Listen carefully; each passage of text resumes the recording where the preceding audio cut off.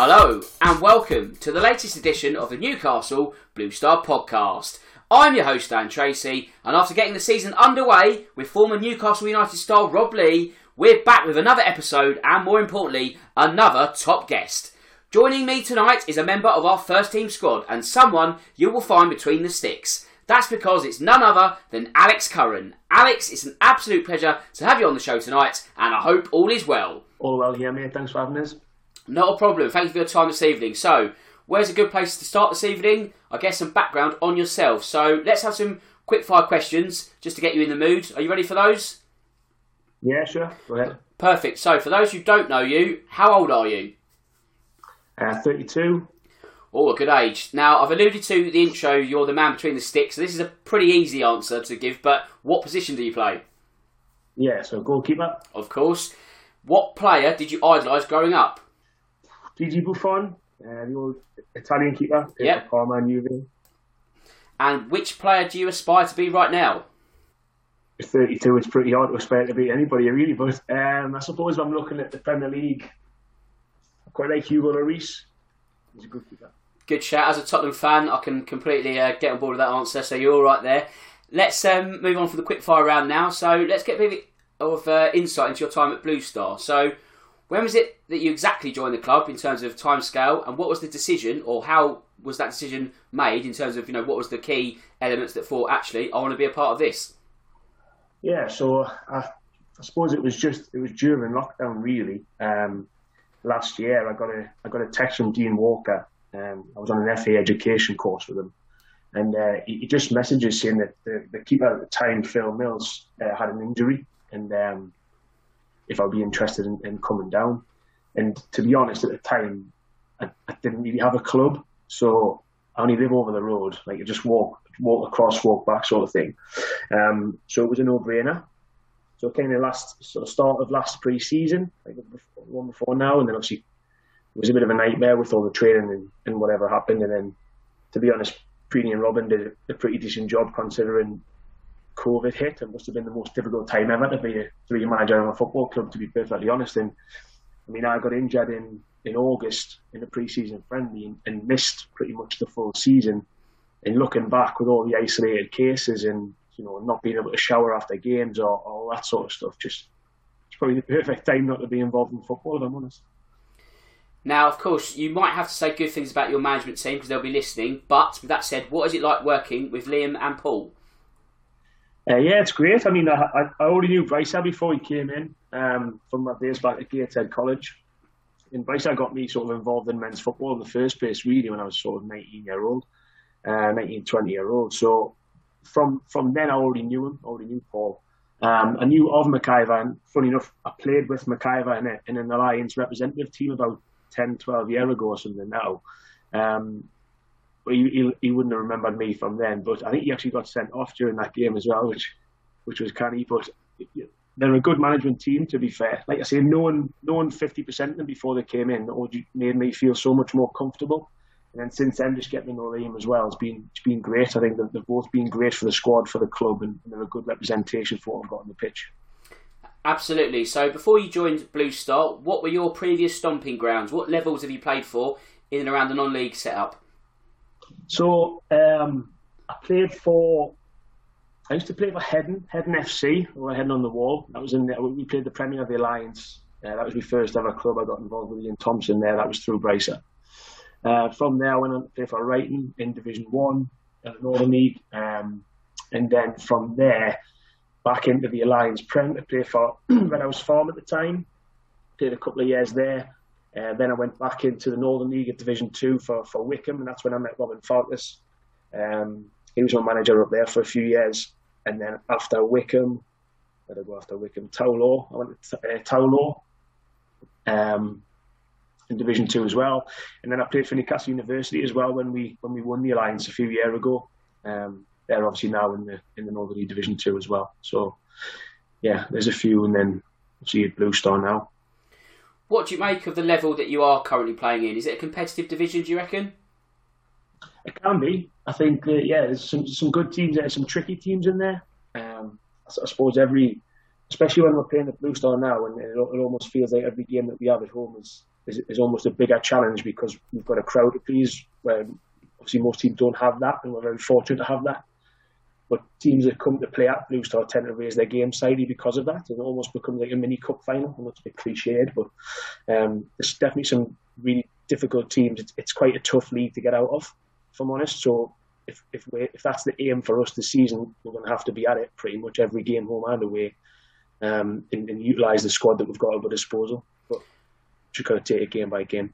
Well, of course. I was saying to someone during their game last night against Whitley Bay Reserves that it feels that every team, as you kind of alluded to, looks at Blue Star as the kind of scalp of the division, that if you can get the better of them, you might try and find that extra 10% to try and get those points, etc. You know, and that's a great position for Blue Star to be in. Yes, every game's going to be a challenge, but it's almost kind of what's the best way to explain it? You should be flattered by it almost, because everyone sees you as the big prize to get on top of. Yeah, definitely. And I think that's why the home games are even more special. Like, you're playing in front of a good crowd, which is nice, and a lot of players who are playing at this level will never have experienced that before. So it could be quite daunting. You know, you see some players who struggle to cope with the pressures of it. You see some people absolutely fly at it. So it just depends on the person. And, you know, they're all good footballers, but it comes into a sort of mental capacity more than anything else to see whether or not they can actually perform.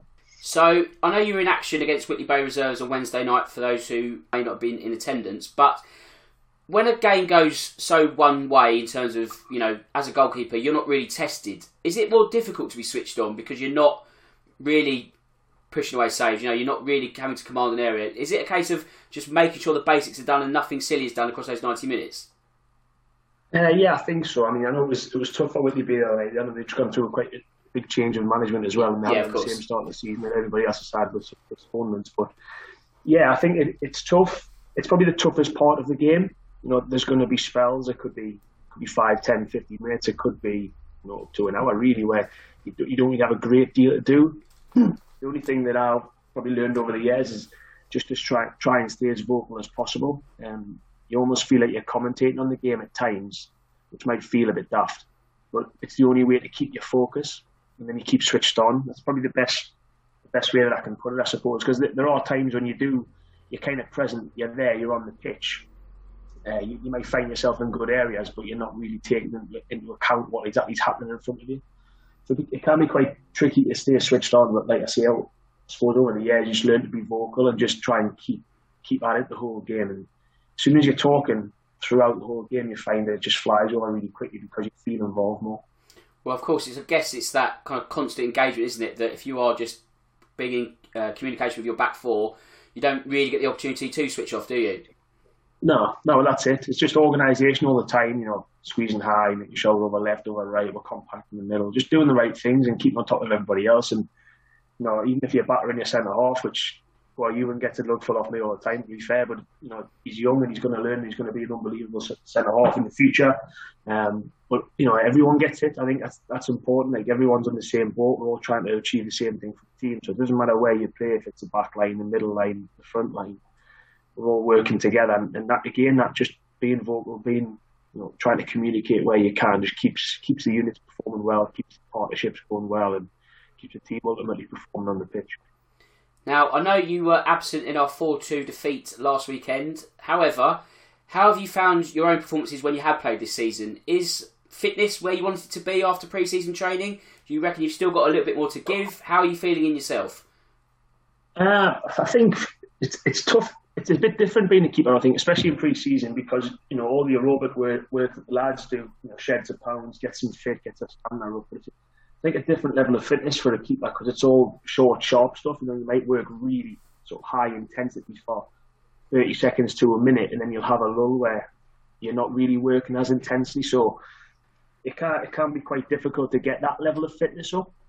I'll be the first one to admit that if whoever went on a long run, I'd be towards the back, you know, just trying to keep up with people and make sure I stay in the middle of the group where possible. But yeah, for the most part, fitness at the moment is where I feel it should be. I think we're doing all right. I'm certainly doing okay. I feel fresh. I feel fit. And I suppose at 32, that could be the ultimate age for a keeper, almost. Just enough experience in there to keep you going, but still got a bit of life left in the old legs. So feel fresh, feel sharp as I did 10 years ago. just with a bit more experience in me head, really. Well, you mentioned the kind of training that you were doing, and I guess the training that you're doing now. How exactly does it differ from an outfield player? What kind of drills are you doing compared to what someone in your back line is doing? What's the difference there? I suppose when you're working as part of a unit, and it's 2, 3 or 4 man unit or whatever, you're constantly working by yourself, but with your teammate in mind. It's a lot more of a sort of lone wolf strategy when you're a keeper. You tend to work with the other keepers, but you're only ever working by yourself.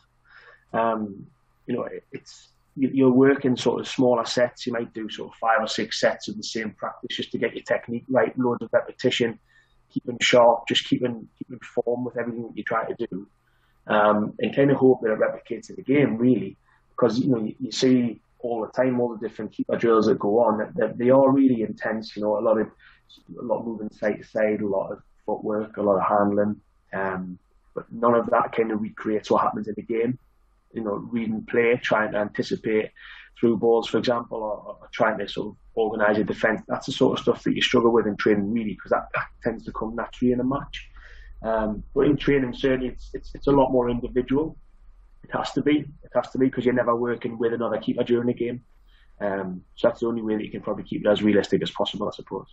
Is that a case of stuff you can't really replicate in training? As you say, if you've got a one-on-one situation and someone's played the ball over the top, you can maybe get away with that in training, but in a live scenario, it's not quite the same. Or if you're trying to get a back four in a line and sort of reposition your fullbacks because they're out of kilter and all that, it's kind of, as you say, I could ping balls at you from 12 yards and you could do very well at saving them, but how do you go about trying to coach your back four into getting to where they need to be? I suppose that's the golden question, really. Look, you mentioned the ball over the top.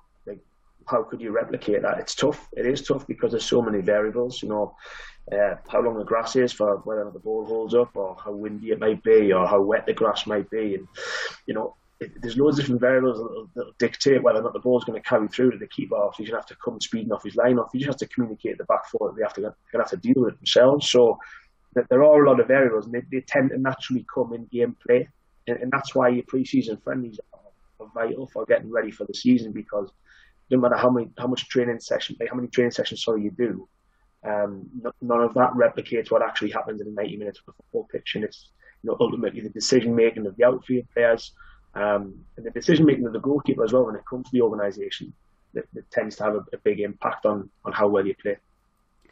Now, to be a goalkeeper, they say you have to be pretty mad. I'm not going to imply that you are, Alex, but what attracted you to that position? Have you always been between the sticks, or have you been one of these players that starts up front and slowly works their way back towards the goal? Yeah. Actually, that is the case. I suppose I was when I was a junior, I was, you could have probably described as a nippy winger. I was a late developer. I'm not even the biggest now, to be honest, but I was always a small kid. And when I was about 11, 12, that's when I decided to go in goal. I had an injury problem with my Achilles, and it was to do with the bones fusing together on my foot. And the doctor basically just said no long distance running for a period of time, just until it sort of fixes itself. And I just thought to myself, well, keepers don't really do a lot of running, so I'll just go and goal. And to be honest with you, from that moment on, I kind of loved it and just stuck with it, and it kind of stuck with me a little bit as well. So I suppose that was just fate, really. I never thought I would be a keeper. Obviously, you always mess around with your mates, when you're away on fields and garages and whatever else, and just kicking a ball about with your pals, and everybody takes their turn and goal sort of thing. Didn't enjoy it as much like anybody else. Didn't really. You want to be doing the pelters from the other side, putting the stanchion top corner. But it just kind of fell upon us, and I just stuck with it. And I'm 5'9", I'm not the biggest keeper anyway, so when the growth finally did catch up with us, it didn't exactly sprout us through the ceiling, but you kind of learn to deal with that in different ways and make different parts of your game more important, because they have to be, to try to sort of alleviate for the fact that I'm not the tallest. So with that in mind then, your height, obviously I don't want to be sort of too heightist or anything like that, but you say you have to kind of perhaps overcompensate in other areas. So if you haven't got height as your best attribute as a goalkeeper, which would you say it is? Probably agility, right. I'd say. Agility, jumping power, sort of sharpness. It comes down to, anticipating shots as well, angles, a lot of guesswork as well, to be perfectly honest. So yeah, there's other facets to the game. Like Peter Crouch is completely different to Jermaine Defoe, but they're both, you know, in their own right, good centre forwards. So they play in different ways because they have to, because their body dictates that that's the case. It's the same with keepers. You get big, tall keepers, you get little ones as well. You just have to do other things to give yourself a chance. Yeah, I think that's what people forget in terms of goalkeepers, that there is variety. You know, not every goalkeeper is just 6 foot and good at punching the ball over the air. As you say, there are different. There's agile goalkeepers. There are goalkeepers that are just units, really, aren't they? So it's good that there is that kind of variety in the game, and I think people do forget that step. But in terms of Blue Star, I want to move away from that because I think you've got quite an interesting CV in terms of football and football-related projects. So I just want to discuss those if you don't mind. And I know that you were the assistant manager at Newcastle United's women's team. So how did that come about, and how long were you there for? Oh, that was a few years ago now. It was an old colleague of mine, Andy Innes, applied for and got the position of manager for the development team at the time. And he asked me to go in with him, and to be honest with you, it was a different opportunity to what I was used to. So kind of went at it with both hands, and me and Andy worked together. I was his assistant for a season. We did quite well. We won the development league. I think it was the first time that it had ever happened before. And then the following season, Andy left, and another colleague of mine, Jill Stacey, became the first team manager with the women's team. And I was actually not long back off my honeymoon after getting married. I got back sort of mid to end of October, and she asked me to go in and help her out with the first team. So did that for the rest of the season, and then left at the end of the year. Yeah, so yeah, we were involved for 2 years. Yeah, 2 years give or take, I'd say. But it was an interesting experience. It was my first sort of plight into the women's game, and it was interesting to see like how different it was, why it was different. It sort of picked up a few pointers along the way, obviously working with some different people. Have you got desires to get back into the coaching game, maybe after the playing career finishes, or running parallel to what you're doing now? I think so. Recently kind of got into golf a bit, so I don't know if that'd be something that I want to go into a bit more. Get your handicap down first. Yeah, probably get that. You can do it at the same time, like, but I don't think the wife will be over happy. So I suppose it is something that I've had an ambition to do for a while, but I also always said to myself that I didn't want to stop playing too early. I didn't want to have any kind of regret years down the line of like stopping playing when I could have carried on.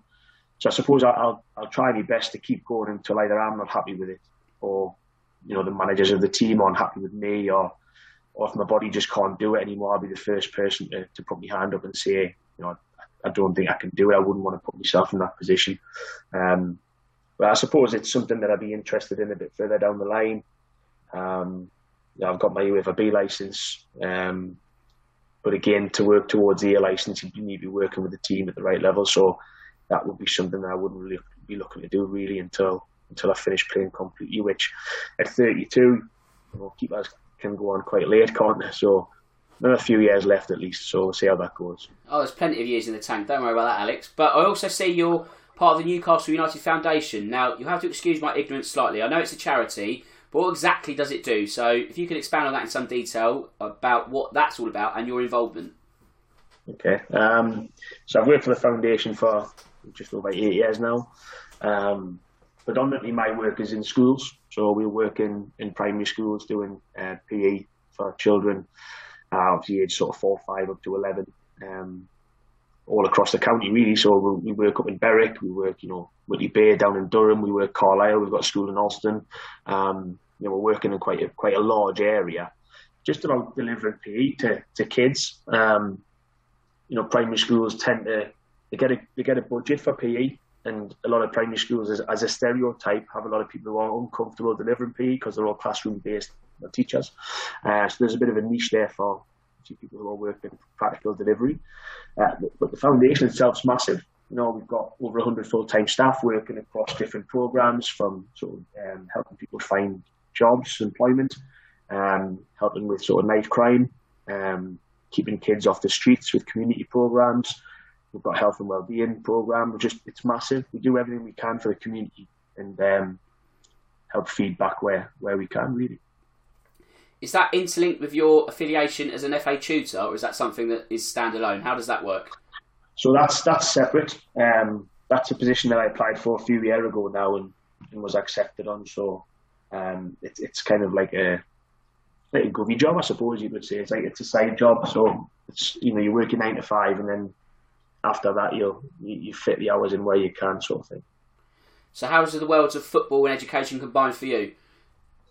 Interestingly, it's a lot different.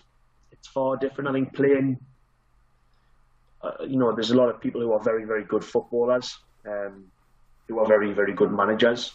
There's a lot of people who are, poor footballers who become really good managers. It's a completely different world. I suppose that people tend to not see that until they're involved in it. But trying to coach is a completely different kettle of fish. There's so many different things you need to look at. When you're a player, you need to focus on your own performance. Yes, make part of a team or a part of a unit. When you're coaching, you've got to kind of see the bigger picture. And even beyond that, when you're managing, it's not just about picking the team. It's about keeping people happy. If you've got a big squad, for example, it's going to be challenging for the manager to keep everybody happy. It's naturally, you're always going to need a big squad because, especially at this level, you're going to get a lot of injuries. You're going to get people away, and you have to compensate for that. So it's certainly not a job that I envy of managers. And I think that's why coaching is probably my future rather than that more serious background of the management side of things. But you never know. Just every year that I pick up a new pair of boots or gloves in pre-season, I just shock myself and think I can't believe I'm doing another year. So just take a year at a time and see how it goes. Finally, I just want to mention a quote that I believe you've said, and I think it's connected to your previous background, and it's this: a goalie is like a guy on the minefield. He discovers the mines and destroys them. If you make a mistake, somebody gets blown up. Do you still stand by that quote? Yeah, I think I may be misquoted on that one. Okay, but, that's what I was told to say, so maybe I've got some duff information. No, I think probably got Stephen Preen to thank for that one. So cheers, Preen. Right, I think that's all my questions for this week. Is there anything you'd like to add before we wrap up? No, mate. No, thanks very much for taking the time, and hope it all goes well for the rest of the season. Absolutely. Thank you for your time tonight, Alex, and best of luck for the weekend and the season beyond. Thanks, Dan. Cheers. Okay, that neatly brings an end to this podcast episode. Just a quick bit of admin, and that's as simple as saying that the season is in full swing, so get down and visit the teams of all ages when and where you can over the next few weeks. To all the teams taken to the field this weekend over Bank Holiday, no matter the age group, the very best of luck to you all. Also, if you want to get in touch with me, you can. That's on Twitter, @DanTracy1983. To wrap things up, I just need to thank Alex once again for his time. So with that said, it just leaves me to say that my name's Dan Tracy. This is the Newcastle Blue Star Podcast. And until next time, goodbye.